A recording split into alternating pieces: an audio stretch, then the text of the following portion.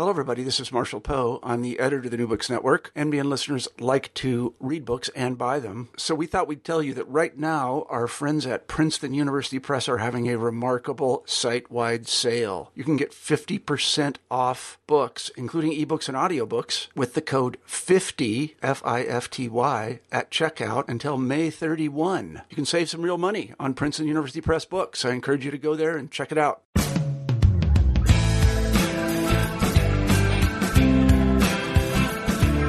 Welcome to New Books in British Studies. I'm your host, Christina Fryer. Today we're speaking with Kenetta Hammond Perry, author of the new book, London is the Place for Me, Black Britons, Citizenship, and the Politics of Race, published by Oxford University Press in 2015. London is the Place for Me is a political history of post-war Caribbean migration to Britain between the late 1940s and the early 1960s. Perry is particularly interested in the politics of claim-making as practiced by Black Caribbean migrants who arrived in London as British citizens claiming their right to live and work in the metropole. For them, migration itself was a practice of citizenship. I hope you enjoy the interview. Hi, everyone, and welcome to New Books in British Studies. I'm your host, Christina Fryer, and today I'm here with Kenetta Hammond Perry, author of the very new book, so new it is crispy, these pages, London is the Place for Me.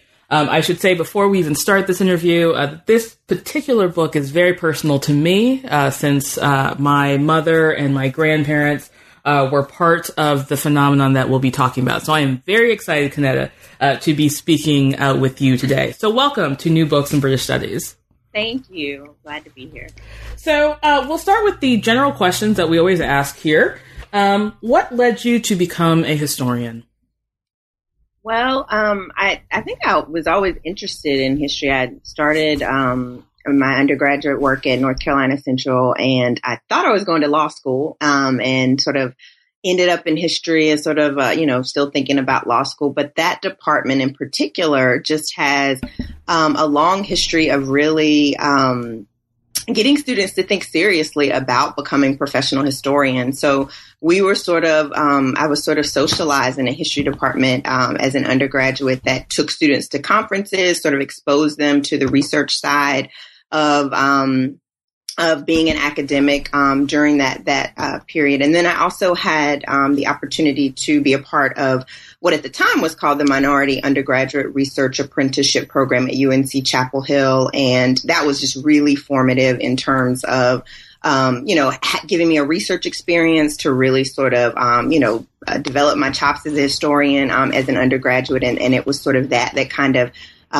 cemented the idea of going on to graduate school and pursuing a PhD in history. So I sort of always was interested in history, and in particular sort of the sort of classic era of the civil rights movement, and sort of took that on and was really nurtured in an undergraduate department that kind of allowed me to think about, what it would mean to do that professionally and to really go into a career in academia.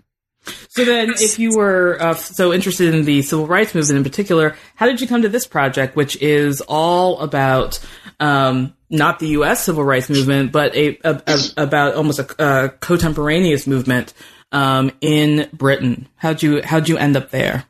It's really that kind of interest that started the project. I went to graduate school really thinking that I was going to do work primarily in African-American women's history and sort of looking at the 1950s, 1960s, looking at grassroots organizers. And I went to graduate school at Michigan State in a comparative Black history program. And one of the seminars that I took with my dissertation advisor, Darlene Clark Hine, was this comparative Black history seminar where you essentially the key project at the end of the semester was all about putting together a project where you were sort of looking at Blackness and issues around race and Black identities here and there. And so the project really came from this question of sort of trying to, ask about what was it like for Black people in Britain during the 1950s and 1960s, an era I was already interested in terms of Black freedom struggles in the U.S. And it was really sort of, finding these incidents of the sort of race riots, news of race riots that I write about in the book, and sort of also really sort of finding the international reverberations of African American freedom struggles and sort of the iconography of the civil rights movement in this context that kind of really spurred me to kind of stay there and to see what was going on and to figure out, okay, well, what is this sort of, what is constituting Black community there? And then, sort of really finding these connections between struggles in the U.S. and sort of understanding those connections that kind of kept me invested in that project. And so I kind of switched gears and stayed in the UK. But, it definitely was this kind of very U.S. oriented question that led me to the UK. That's fascinating.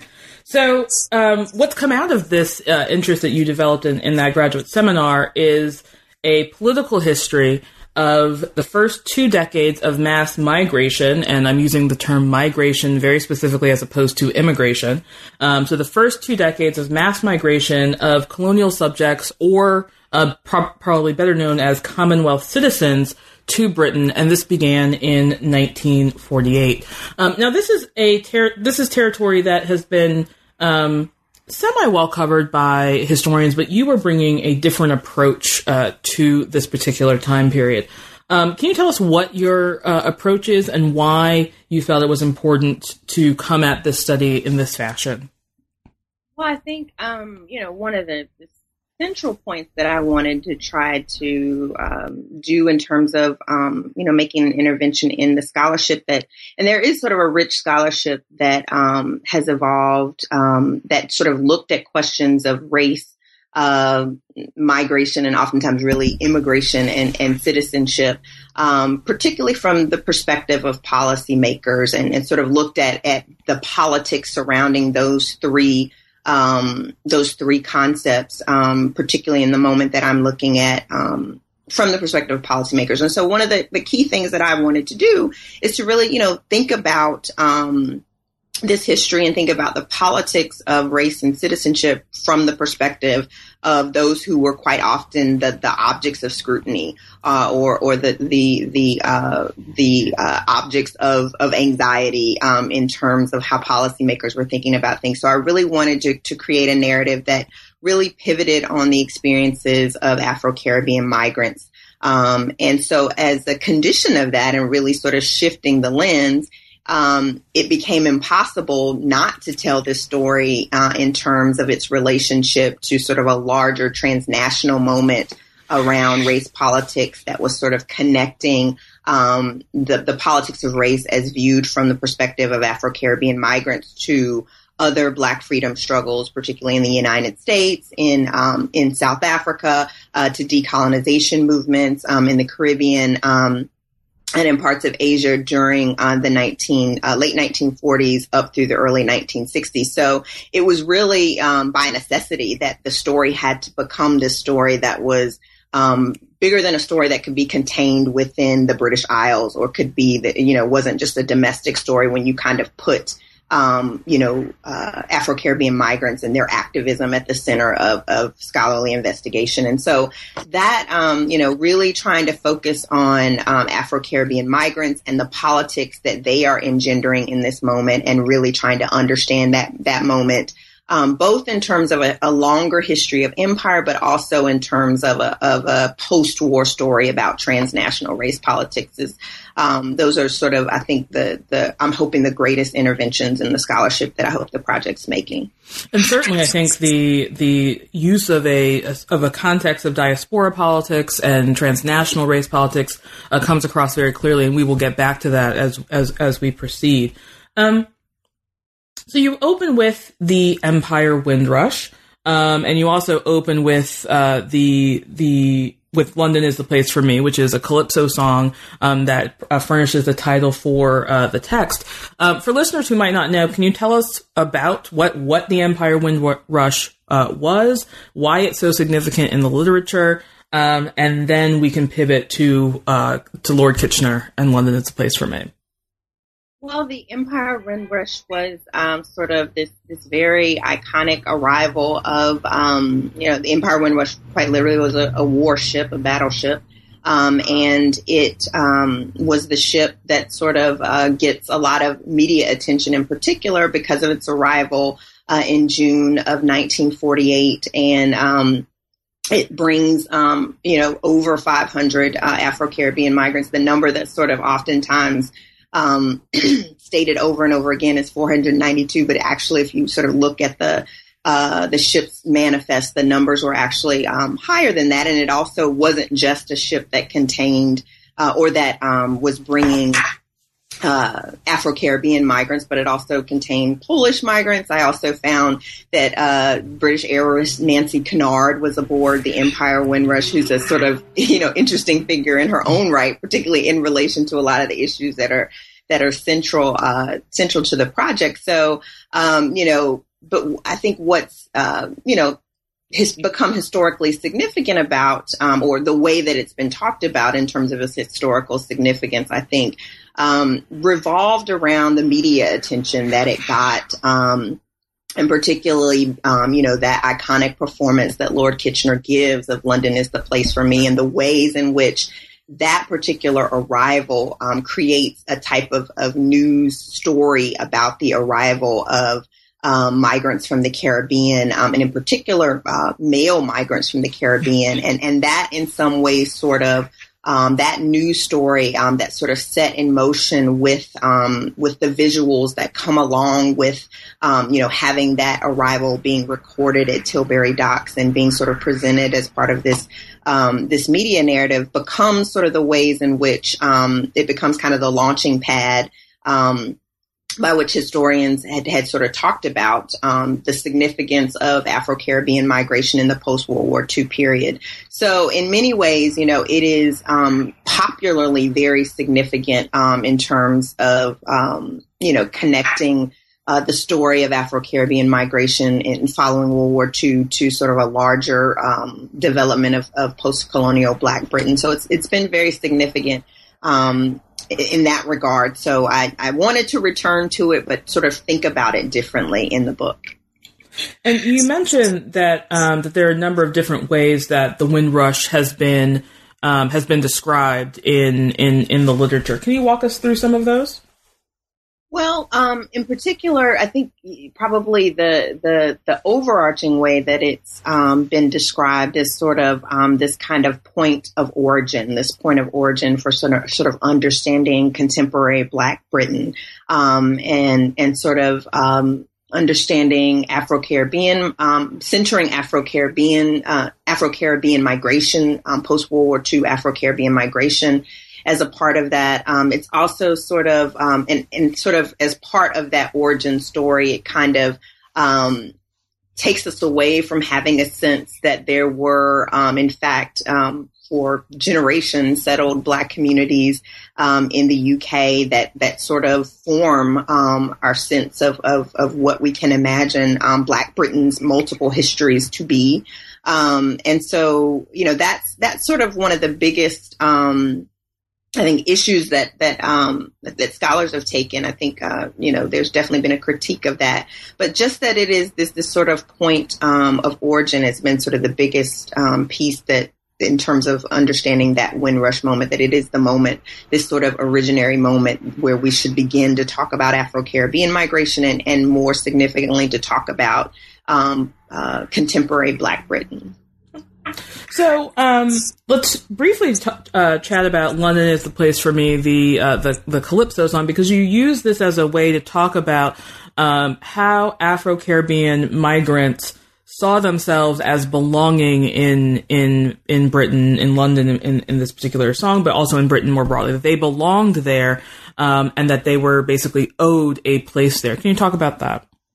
Well, I mean, one of the things I definitely wanted to do in terms of trying to rethink the Windrush moment and really think about it as in relation to the politics of that moment is to really think about London is the Place for Me, not just as a performance that was something that made news or to help script a type of news story about the arrival of Afro-Caribbean migrants, but to really think about that as a moment of claim making and sort of really thinking about the use of calypso in particular, as a and the politics surrounding calypso as a type of musical genre and its meaning historically within the context of empire in the Caribbean.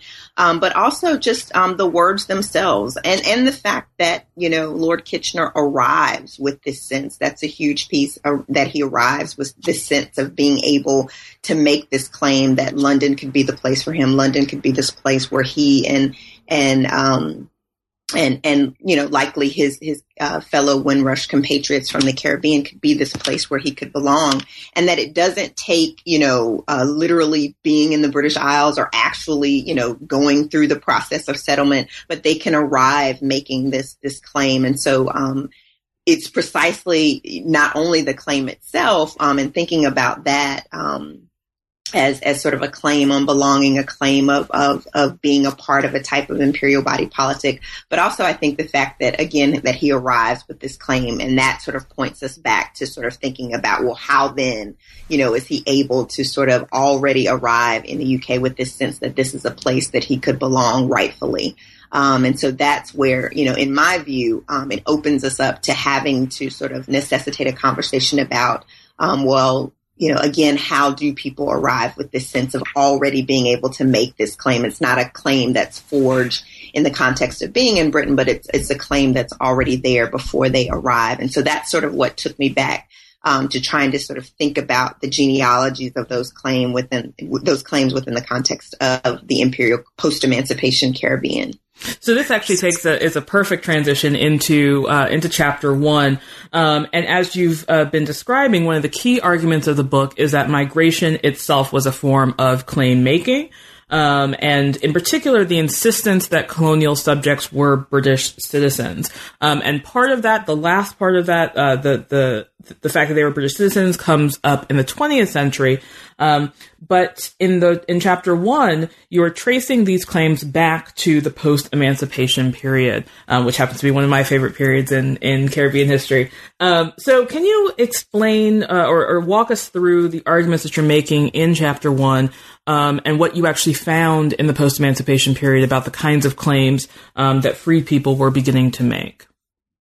I definitely would like to say, I don't think that chapter 1 is meant to be sort of an exhaustive treatment of this issue of claim making. I think what I really wanted to do in that first chapter was to, again, just to sort of present, to sort of try to stitch together a narrative that sort of allows us to connect these discourses around rights, these discourses of British identifications that sort of don't see Blackness, ideas about Blackness, ideas about coloniality, ideas about Britishness being these sort of mutually exclusive categories, but that they are these categories that can be simultaneously held together and can be these categories that, when held simultaneously together, can sort of create this kind of structure to advocate for rights, structure to make claims upon rights within the empire and within the context of notions of citizenship. So part of what I wanted to do in that chapter was, again, to both see how people of African descent were sort of doing that as part of the very process by which they're making claims about freedom. They're making claims about subjecthood well before we see the arrival of Afro-Caribbean migrants in more significant numbers in the post-World War II period. So it's really to try to give an imperial backdrop for sort of understanding notions of what, become more clear as notions of Black Britishness in the metropole in the post-World War II period, but to really kind of see them historically as this is essentially something that's not new. This is something that people have arrived with a sense that these things are not incongruent with one another, ideas about Blackness and ideas about Britishness.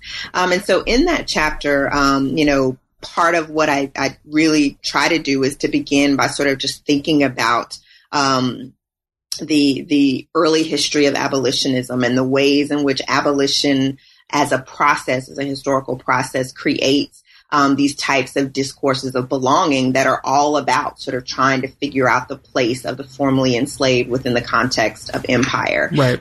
And that's something that's being done by, folks who are involved in formal anti-slavery societies, as well as sort of insurgents in Demerara in 1823, who are also making claims about their rights and making claims about what the meaning of freedom will be, and that it will confer this sense of rights and this sense of belonging within the context of imperial subjecthood. And so I sort of begin there and try to sort of think through the early years of abolition and emancipation, the process of abolition and the early years of emancipation. I also try to sort of look briefly at sort of how these same ideas are carried forth in some of 19th century Black nationalist thought, and paying attention to the ways in which individuals who are quite frankly writing very explicitly about conditions of Blackness in the Caribbean see no disconnect between also advocating about their rights around this language of being subjects of the empire and these ideas of Britishness, and also, quite frankly, questioning the empire and sort of contesting colonial authority on the grounds of having these rights that they can sort of make claims to by being within the context of the empire and being connected to this sense of subjecthood. And then, the other sort of piece that I try to do in that chapter is to kind of pay attention to kind of sort of the everyday vernaculars of this belonging and these notions of what will sort of become more clear as notions of belonging and citizenship and sort of the claiming of rights, even through ritualistic practices like around mourning Queen Victoria or Empire Day, and sort of really trying to sort of think about the ways in which people sort of selected that kind of culture of empire to make political claims, even in the Caribbean. And these are the same types of things that you'll see happen in the imperial metropolis in the post-World War II period. So I really wanted to sort of connect this history of claim making to the Caribbean, and really try to see some of the Caribbean angles of Black Britishness, even before it's called that, more clearly in the post-World War II period, or in the latter half of the 20th century. Right. And I think there's a particularly interesting way that these claims of belonging are sort of mobilized against colonial authorities, and to some degree the imperial authorities in the form of, say, the colonial office or whatnot, but that the Queen or the monarchy sort of remains this sort of specter of pure liberalism and pure benevolence. And I think as we move into some of the later chapters, that idea that British imperialism or Britishness is inherently good and inherently anti-racist, we will come back to that later. So if we move into chapter 2, we have a sense that from the post-emancipation period onward, Afro-Caribbeans have been mobilizing the language of belonging in certain ways, and this, how do I want to phrase this? It basically moves into higher gear, I think, with the 1948 British Nationality Act that confers a new set of rights that seems to transform subjecthood into citizenship. Can you talk to us about the 1948 British Nationality Act and why it was so important for your work? Well, I mean, the British Nationality Act of 1948 is important because in some ways it really formally introduces this language of citizenship. And as your question quite rightly notes, in some ways it becomes a way to talk about what has been this kind of imperial subjecthood, but in these terms of citizenship. And in particular, Commonwealth citizenship, which then opens this new category of British citizenship or citizenship of the United Kingdom and colonies.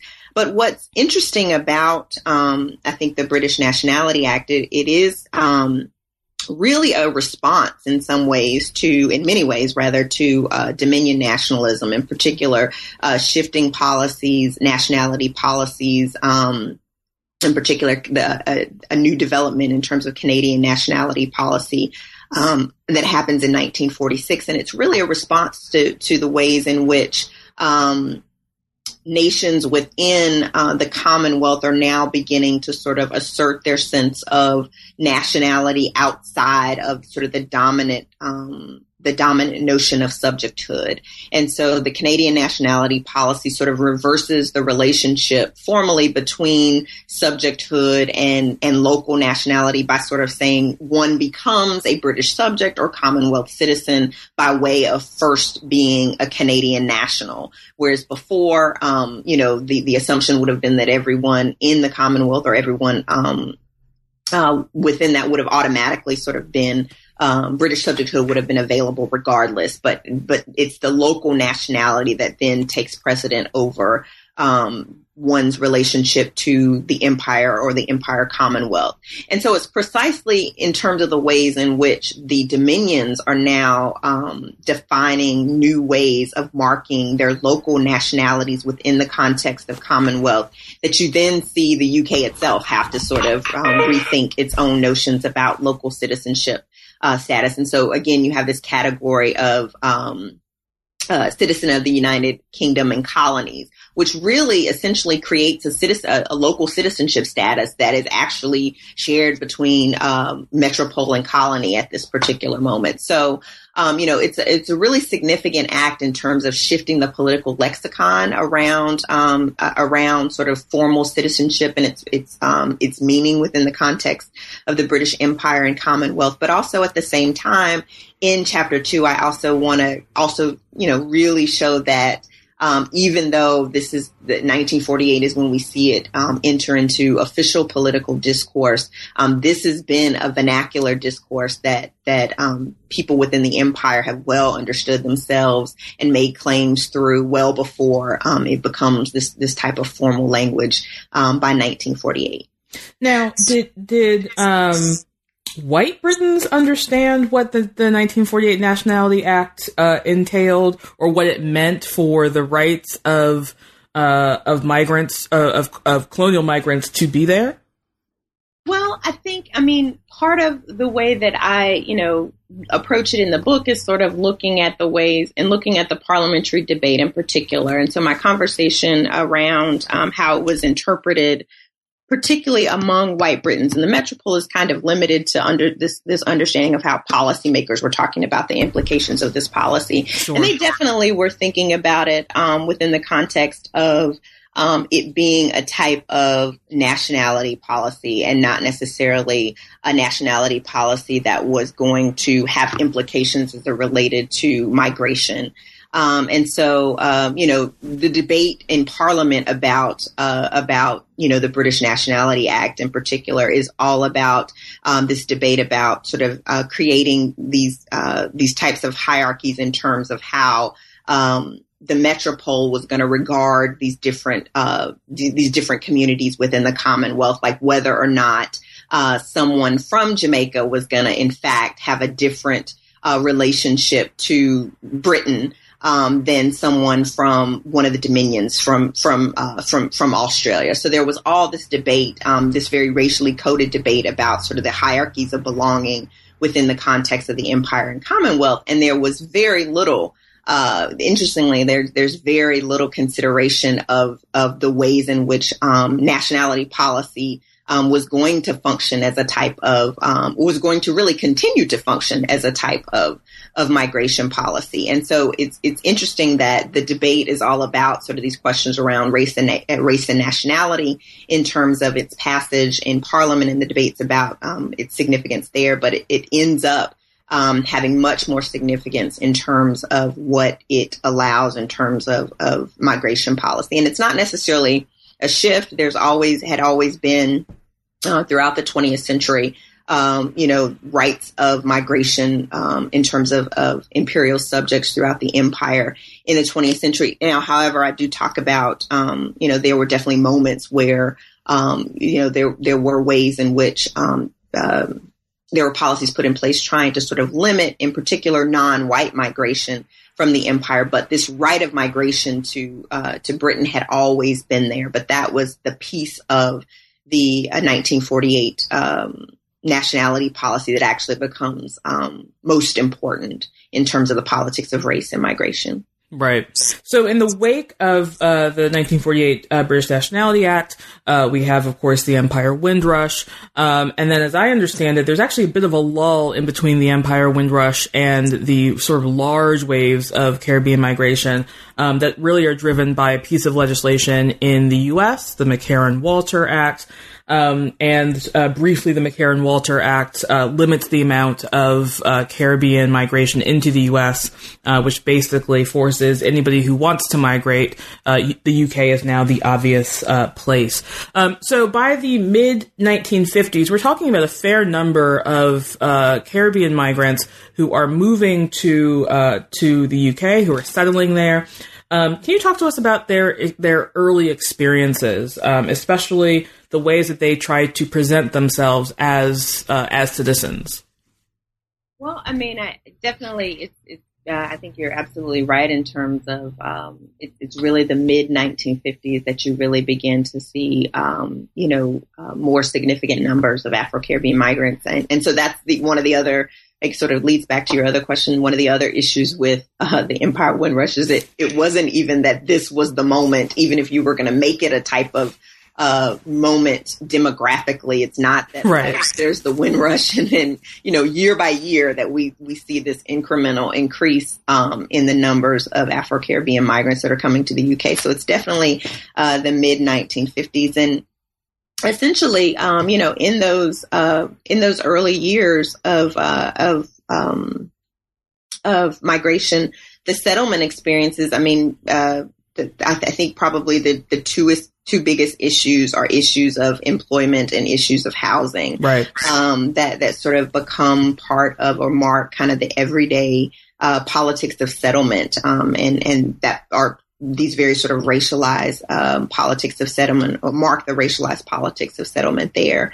One of the interesting things to note is that, in addition to the U.S. becoming this place that is no longer as easily navigable in terms of border crossing, but also the UK becomes, a place that one could think about migrating, particularly because there are these post-war labor shortages that are very much advertised, and there's a reality of a post-war labor shortage, particularly beginning in the late 1940s and throughout the 1950s. But it's a particular kind of labor shortage that's sort of limited to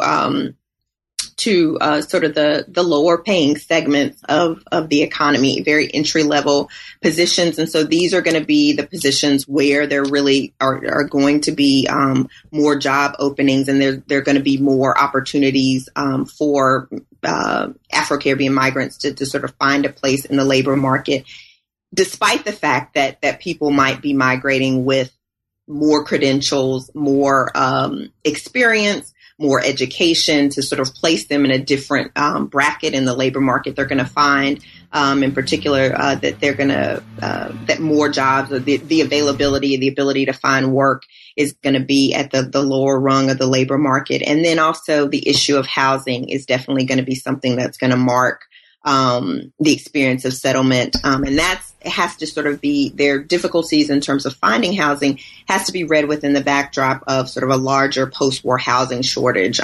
You're still, less than a decade out of the end of World War II. And so Britain as a whole domestically is still very much in the process of rebuilding the nation, quite literally. And so this creates a number of issues as it relates to housing for Afro-Caribbean migrants.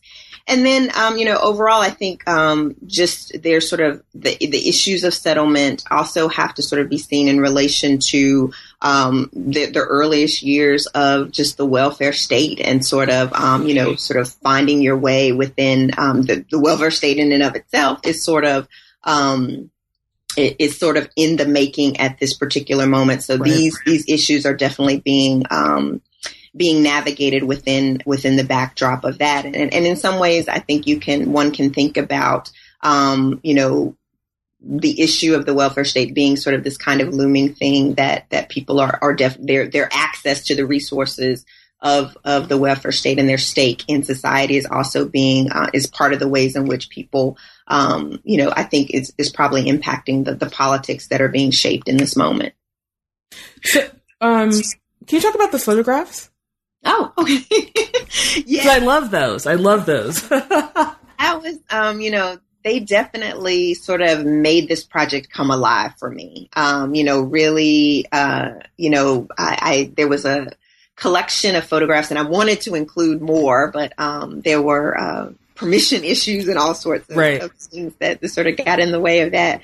But some of the first photographs that I came across that were just sort of, depictions of everyday life, family photographs came from the Harry Jacobs collection out of the Lambeth Libraries. And Harry Jacobs was a Jewish photographer that was sort of the person to go to in Brixton. He actually sort of made many of the newly settled Afro-Caribbean communities in that area his base. That's where he sort of marketed to and sort of was his bread and butter in the 1950s and 1960s. And he donated his collections to the Lambeth Archives, and he really has a very amazing collection of photographs of people and their family photographs. And in particular, I think the family photographs are interesting to think about, particularly when juxtaposed with the ways in which images worked in the media to sort of create this narrative around the color problem of Afro-Caribbean migrants.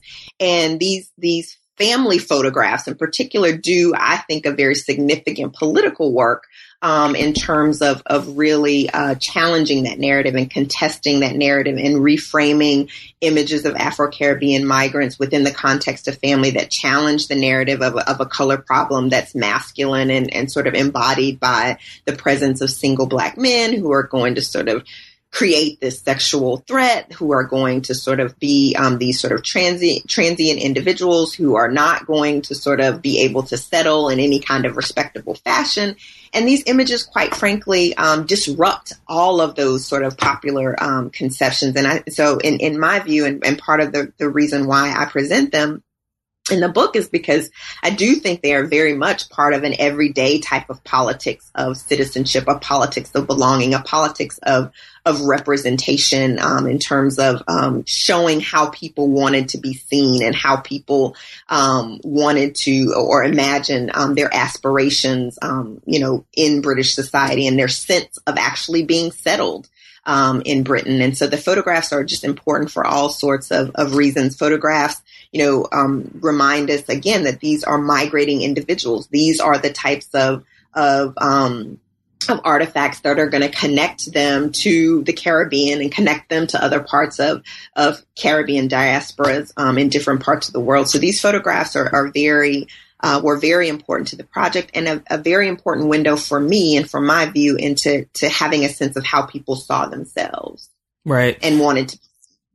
And as I said at the top, this particular work is particularly personal to me. I have some of these photographs lurking in my family. I don't think it's by the same photographer, though I certainly will now check. Because my family was basically based in North London, but certainly functioning in very similar ways of showing domestic happiness, marriage, and basically again completely disrupting this idea that these migrants are mainly Black transient men who are going to be a threat. So I particularly love that section. Wanted to make sure that we talked about it. So from here forward, the remaining 4 chapters, they're basically sort of all focusing on a series of events. And we can start with the first one, which is the famous 1958 Notting Hill riots. And in particular, you are using these riots to talk about a concept that I really love in the book, which is the mystique of Black anti-racism. Please explain the mystique of Black anti-racism. The mystique of British anti-racism. Oh, sorry. Yes, the mystique of British. That is a critical clarification. The mystique of British anti-racism. Mm-hmm. So this was a term for me that was my way of trying to capture this sense and try to capture it and then work around it. This sense of representations of Britishness and British nationality, both domestically and also in the world, and sort of what I settle on in terms of this notion of a mystique of British anti-racism, particularly in the post-War II period, is the ways in which it sort of congeals around really historic post-abolitionist narratives of Britain as being benevolent, Britain as being tolerant, Britain as being anti-racist, particularly in relation to the U.S. and South Africa in the post-World War II period, Britain being this place that is the mother country of a type of multiracial commonwealth. And that's where the 1948 British Nationality Act is one of those policies that kind of allows you to tout this sense that, Commonwealth citizenship is sort of bringing, all of these races and nations and these different diverse populations of the empire under the banner of Commonwealth citizenship and this idea of Britishness. And, part of what I wanted to do with the mystique of British anti-racism is to both mark it, but also think about how it elides a way of even sort of thinking about the history of race politics in the UK and more precisely histories of racism in the UK. But also sort of thinking about how it is something that is both touted in terms of what the nation is, but it's also something that I think Black activists on the ground summon the nation to be. And really sort of, they are also saying, at the same time that the nation, they're very, I think some of the activists that I'm concerned with are very aware of the way in which the nation wants to represent itself in these very sort of liberal terms as anti-racist, as multiracial, as sort of promoting these ideas of racial democracy, particularly after having sort of fought a war in the name of some of these very same values. And so, at the same time that I think the news about race riots sort of calls into question this image of Britain as sort of this liberal, tolerant, anti-racist nation, it also is the very thing that Black activists sort of call the nation to be and sort of use it as a way to sort of call the nation out in terms of the racial conditions that Black people are facing on the streets. During the same particular period. So, part of what I wanted to do was to really sort of think about that idea of Britain as a nation historically, but also how it works within the context of race politics in that post-World War II period. And you also highlight the way that in response to the riots, the British government, let's say, and certainly please be more specific if necessary. We're also trying to preserve that mystique. So their response to, if not the riots, certainly the international outcry about the riots, shows them really concerned about preserving this image. Can you talk a little bit more about that? Yeah.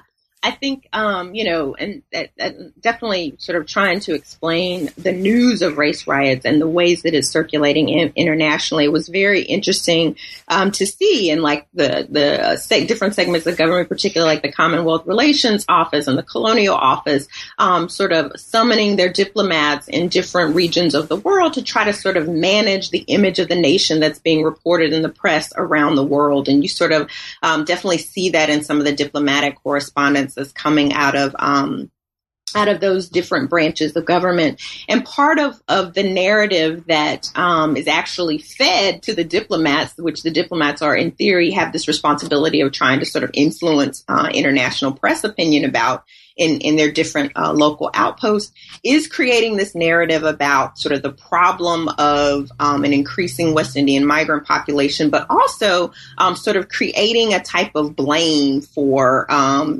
this outburst of racial violence in British cities like London and like Nottingham, and sort of creating this blame that centers on the character of the Teddy Boy, who is this individual who sort of represents a kind of deviant youth, working class masculinity that is sort of a product of a particular region, a specific area, a specific kind of working class, urban, depraved life. And so that's, those are kind of the two images that kind of, or two narratives that kind of come out of how, how you see diplomats sort of beginning to try to, or how do you see different segments of the British government in terms of how they're trying to communicate a message about the meaning of these episodes of racial violence that centers upon the problem of Caribbean migration, and maybe that can be something that can be solved because, if we can just sort of think about border control, but also you should know that this is not something that's representative of the nation,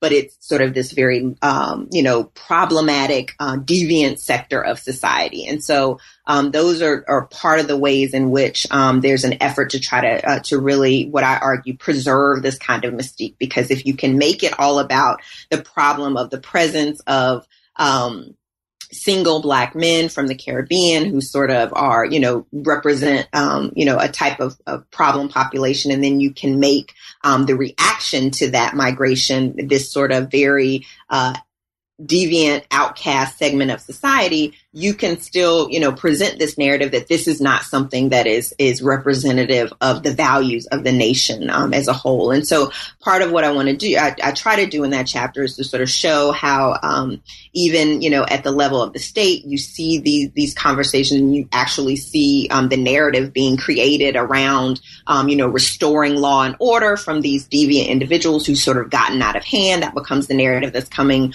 from the prime minister and also being circulated amongst the diplomats internationally. But also you sort of see that in, everyday press reporting. That narrative gets sort of taken up over and over again, that this violence can sort of be explained as a product of, increasing Black migration, or an increasing Black population in London and Nottingham, and also that it's the product of these activities of kind of a lunatic fringe, or these sort of Teddy Boy rowdies.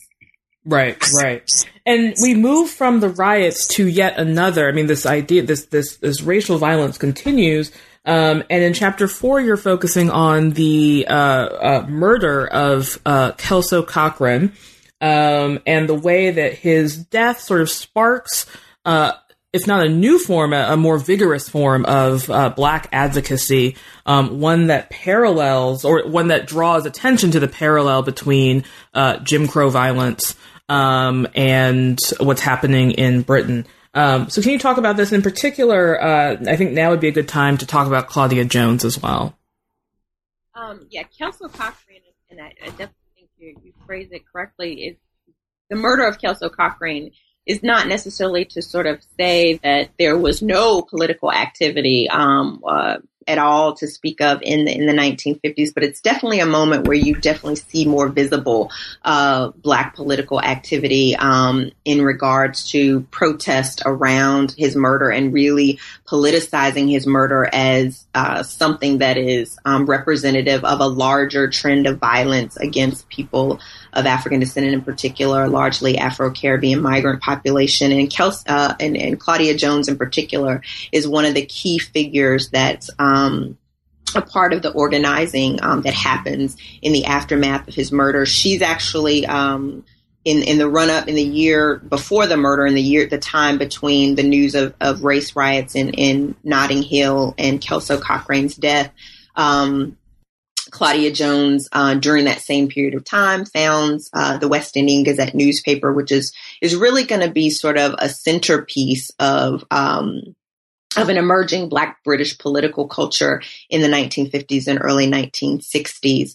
She's also involved in a number of grassroots organizations, some of which she's involved with Amy Ashwood Garvey. Those two kind of overlap a lot in terms of some of the local organizations that they're involved in the late 1950s and 1960s. But those, Claudia Jones and her activism in organizations like the Association for the Advancement of Colored People and the Interracial Friendship Coordinating Council are going to be some of the key organizations that get involved in, the funding the legal defense of those who were involved in the violence in Nottingham and in Notting Hill, and also organizing the burial plans and arranging for a public memorial service for Kelso Cochrane.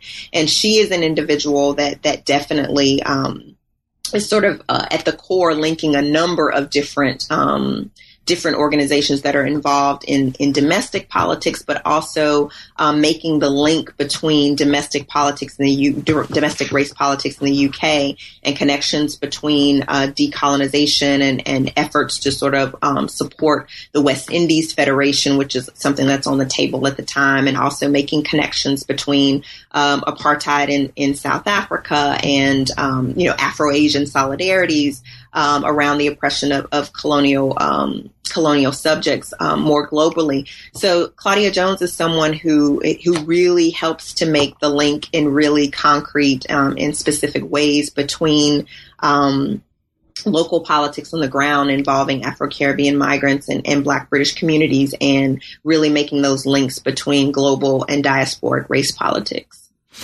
And you note in this chapter, and I think this is a good way to segue into the final section of the book, that part of this activism around Kelso Cochrane is insisting that that Black Britons are citizens, subjects / citizens, and that they are not immigrants. And we see when we move into chapters 5 and 6, which talk about two pieces of legislation, that this distinction between immigrants and citizens comes to the fore in the form of legislation. So let's take the first, what's in Chapter 5, the 1962 Commonwealth Immigration Act. This is another site of activism, as you point out. Why is this act challenged so vigorously?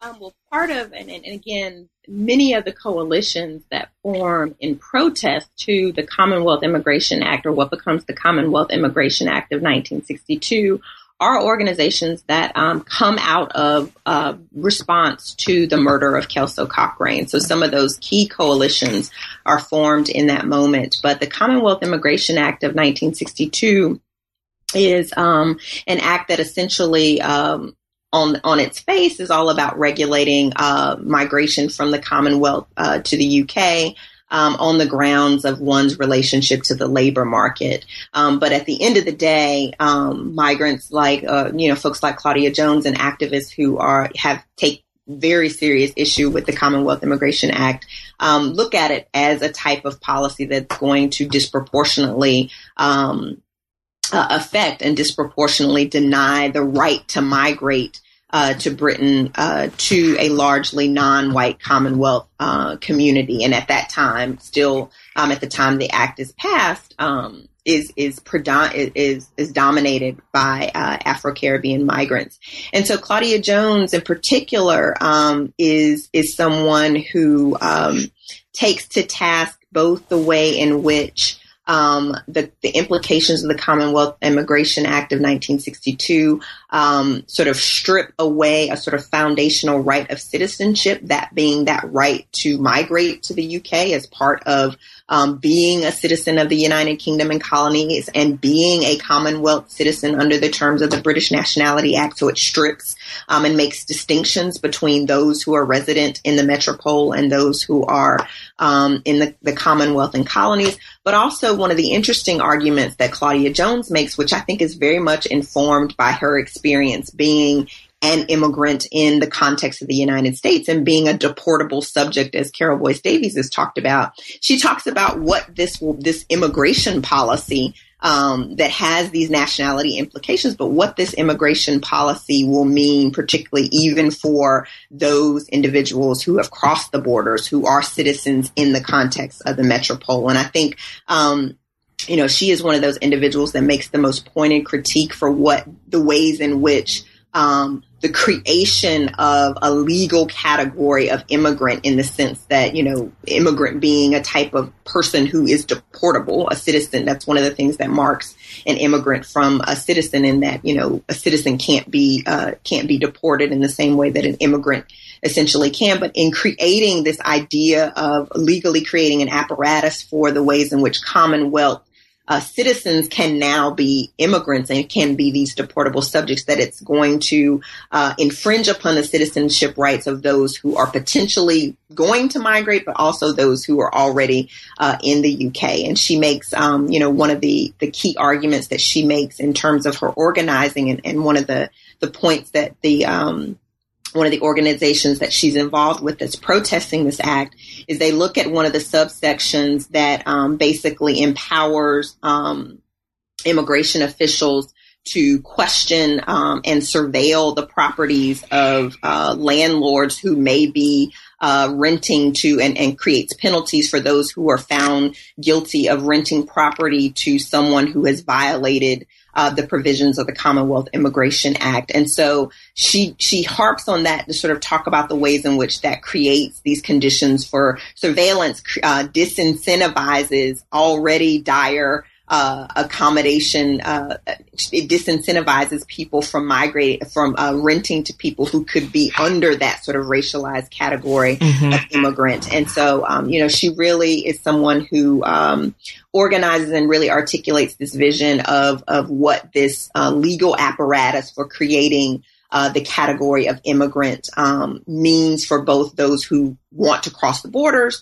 but also want to actually reside and remain as citizens and continue to make claims of belonging, who are already resident in the UK.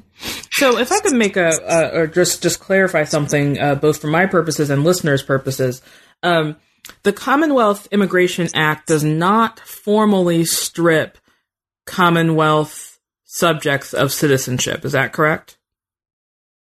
So no, I mean, it does not, it strips them of their right to migrate on the basis of being Commonwealth citizens alone. Okay. So it strips them of British citizenship, but continues to confer a Commonwealth citizenship that basically is meaningless for these purposes.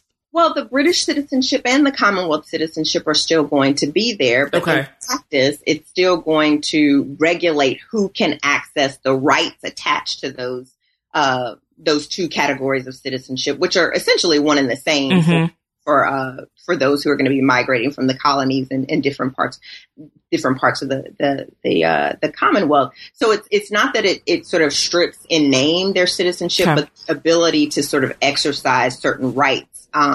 As it is attached to that citizenship becomes conditioned upon where you are living in the Commonwealth, and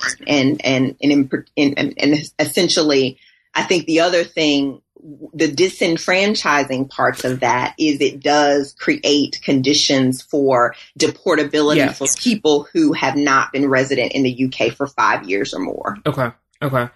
And that's actually really fascinating, because it also suggests that there's now a creation of a British citizenship that does not give you the right to live in Britain. Yes. Okay. Or does not give you the right to remain without condition. So like if you were to, if you were to create commit a crime or something, you could be deported. And I think that's sort of one of the big pieces. And I just we won't go into it, but I do want to flag for listeners the very fascinating case of Carmen Bryan, who really illustrates again this what now has become a possibility to deport people who were previously citizens who could not be deported, because as you note, citizenship generally means that one cannot be deported. So we have this piece of legislation, 1962 Commonwealth Immigration Act, which was a piece of legislation, correct me if I'm wrong, that was from the Conservative Party? Yes. Okay. And Labour is sort of questioning it, that you note that they are in opposition to it.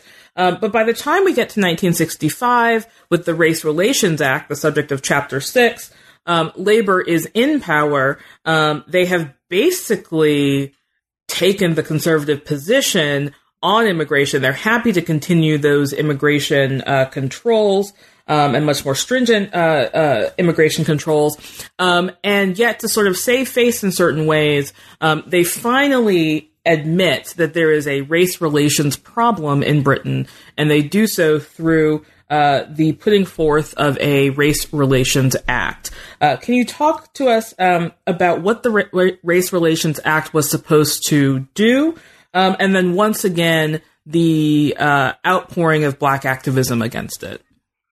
You're absolutely right in terms of, looking at 1962 being this pivotal policy moment where you have the Conservative Party in power. And you do have, I try to talk about in the book that there is definitely the Labor Party. There's some staunch Labor Party leaders who express opposition to this party and express it on the grounds of the racial politics of this of the policy in particular. One of the things that gets harped on by members of the Labor Party who speak out in opposition is the fact that this policy is not going to apply to Irish migrants from it's going to apply to a particular part of the Commonwealth. And so, that's one of the interesting pieces that comes out of Labor Party opposition in the ways that they sort of flag it as this very sort of racialized policy that's specifically meant to target non-white Commonwealth immigrants. Okay. The Commonwealth Immigration Act of 1962, and in particular, this issue of the ways in which the Labor Party, members of the Labor Party, very prominent members of the Labor Party, Hugh Gaitskell, who's the leader of the Labor Party at the time that the act is passed, do, object and oppose, speak out and object and oppose this policy on the grounds that in particular doesn't apply to Irish migrants, and in particular that they use that as a case to talk about the ways in which this is meant to strip migration rights from a particular segment of the Commonwealth, particularly non-white Commonwealth migrants. But then the other piece that's sort of interesting in terms of how the Commonwealth Immigration Act ends up working is that in terms of the deportations, it's actually Irish migrants who are deported. The highest numbers of deportations that happen in Jordan Balkan has a great article that sort of outlines the other half of the restrictions that come out of that particular policy and the racial politics around that, and how Irish migrants become sort of the highest numbers of deportees under that policy. But by 1965, you definitely have a Labor Party that has changed in some ways. Hugh Gaitskell actually dies, and so there is just a different Labor Party that's actually in power, and they have a different relationship to the politics of race, and also the politics of race as it is defined through these questions around migration and immigration policy. And by 1965, I think you definitely see a Labor Party who is trying to sort of neutralize the connections between race and immigration policy by just sort of, really in some ways embracing that 1962 has happened. This policy has been in effect, and in some ways part of the conditions of moving, in some ways being seen as moving forward on these questions around race relations by embracing the race relations policy. It's also tethered to really a tightening of immigration policy. And one of the things that I think is important to note, about understanding the Labor Party's position is that those voices who were dissenting to the Commonwealth Immigration Act and making that dissent based on the ways in which this was going to be a racialized policy of disenfranchisement were actually very successful in the sense that they actually create a narrative whereby race and immigration are always linked moving forward. So by the time you get to a Labor Party in 1965, they understand that is in power in 1965. This sort of public and popular discourse around race and immigration is very much cemented. So they definitely, by 1965, with the Race Relations Act, in some ways, it can be seen as part of the Labor Party,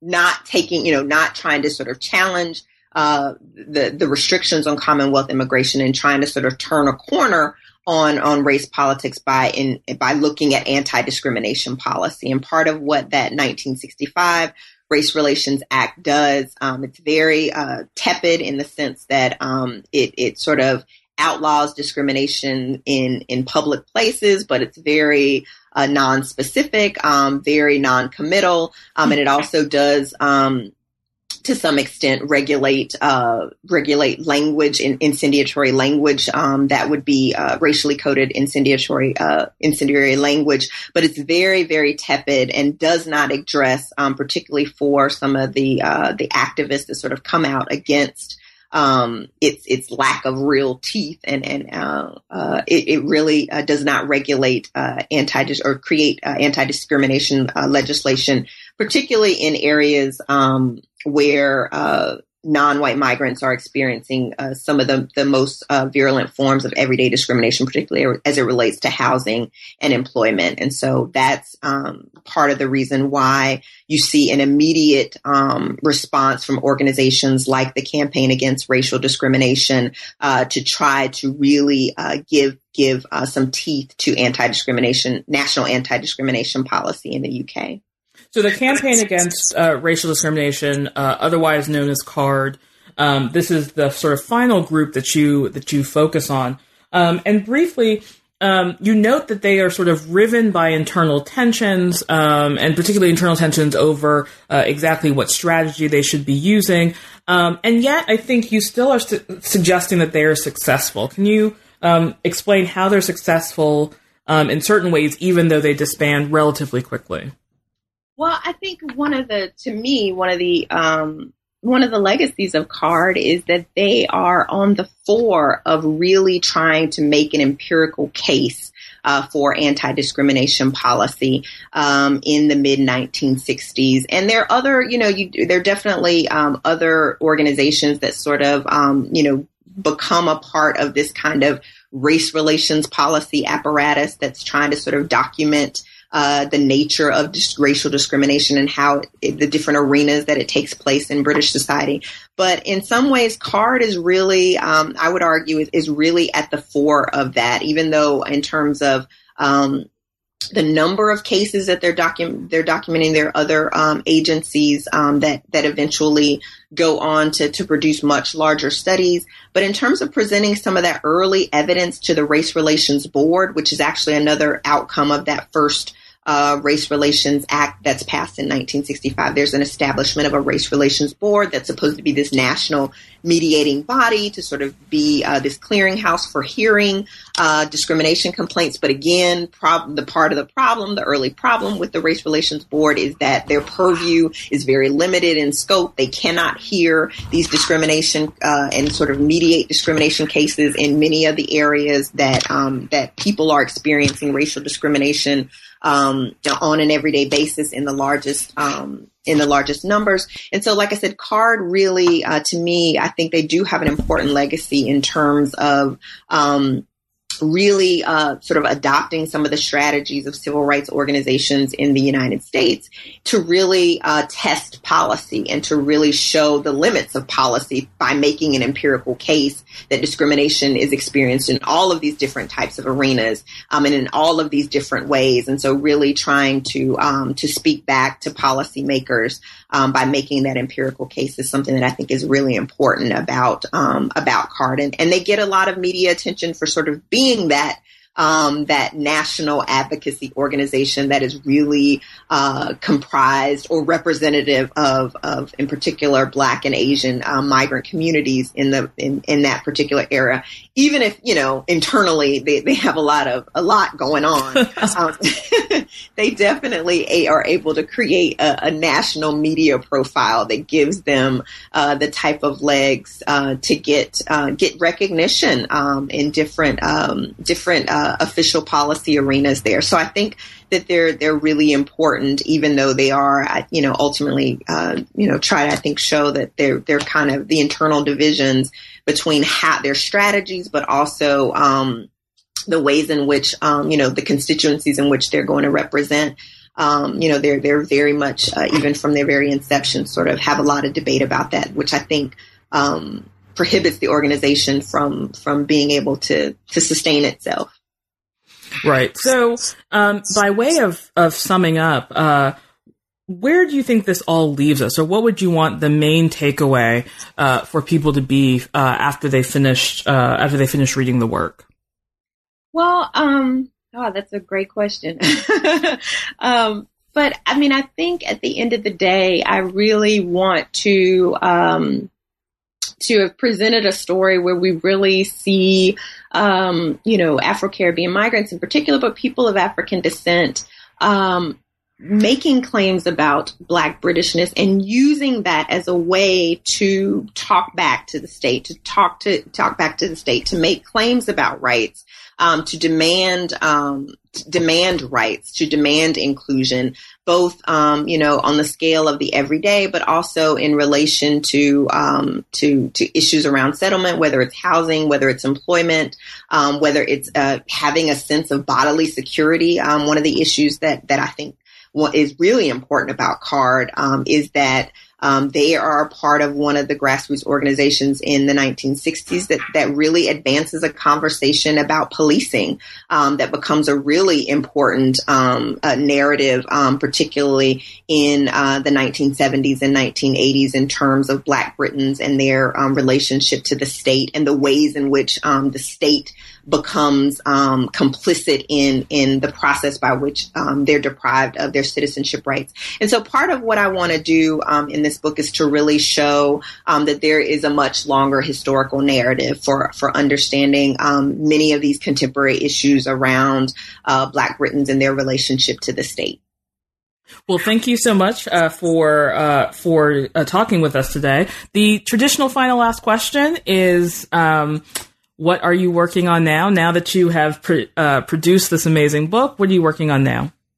Well, I am starting a project that is kind of been sort of an outgrowth of this project. I'm looking at the case of the death of a Nigerian vagrant by the name of David Alawale, whose body is pulled from the River Aire in Leeds in 1969, and it is actually his case is actually the first case where two police officers are actually convicted. They receive very short terms of imprisonment, but they're convicted of assault, and actually they're tried initially for manslaughter. So they're actually tried for his death, but it's really one of the first cases where you begin to see a state agent in the form of a police officer actually be convicted of a crime that is happening against a Black person in custody. And so there are a number of organizations, particularly the Institute of Race Relations, which again has a very interesting post-war history that extends from the period that I look at in the book up through the present. That's sort of been tracking these instances of what they term Black deaths in custody. But I'm trying to sort of look at his case and look at the ways in which he gives us a completely different vantage point to kind of think about histories of contemporary Black Britain. He's Nigerian. He arrives as a stowaway. So in 1949. So, in this, a year after Kitchener arrives to much fanfare, and we have this very different story around Afro-Caribbean migration. He immediately goes to prison when he arrives in the UK and sort of, has a very different narrative, presents a very different narrative for unraveling some of the experiences of people of African descent in the UK in the post-World War II period. So I'm kind of following his case and trying to sort of think about what it tells us about state-sanctioned violence against Black Britons, particularly in the era before we get Policing the Crisis. So again, trying to really historicize some of what gets more traction in the 1980s and 1990s. Well, that could not be more timely given the particular moment that we're in. So we all look forward to reading that work. So Kenneth, I'd like to thank you again for taking the time to speak with us today. And we are so excited about the book, and I certainly hope that listeners take the time to read it as well. So thanks again, and bye. You've been listening to New Books in British Studies. Thanks for joining us, and see you next time.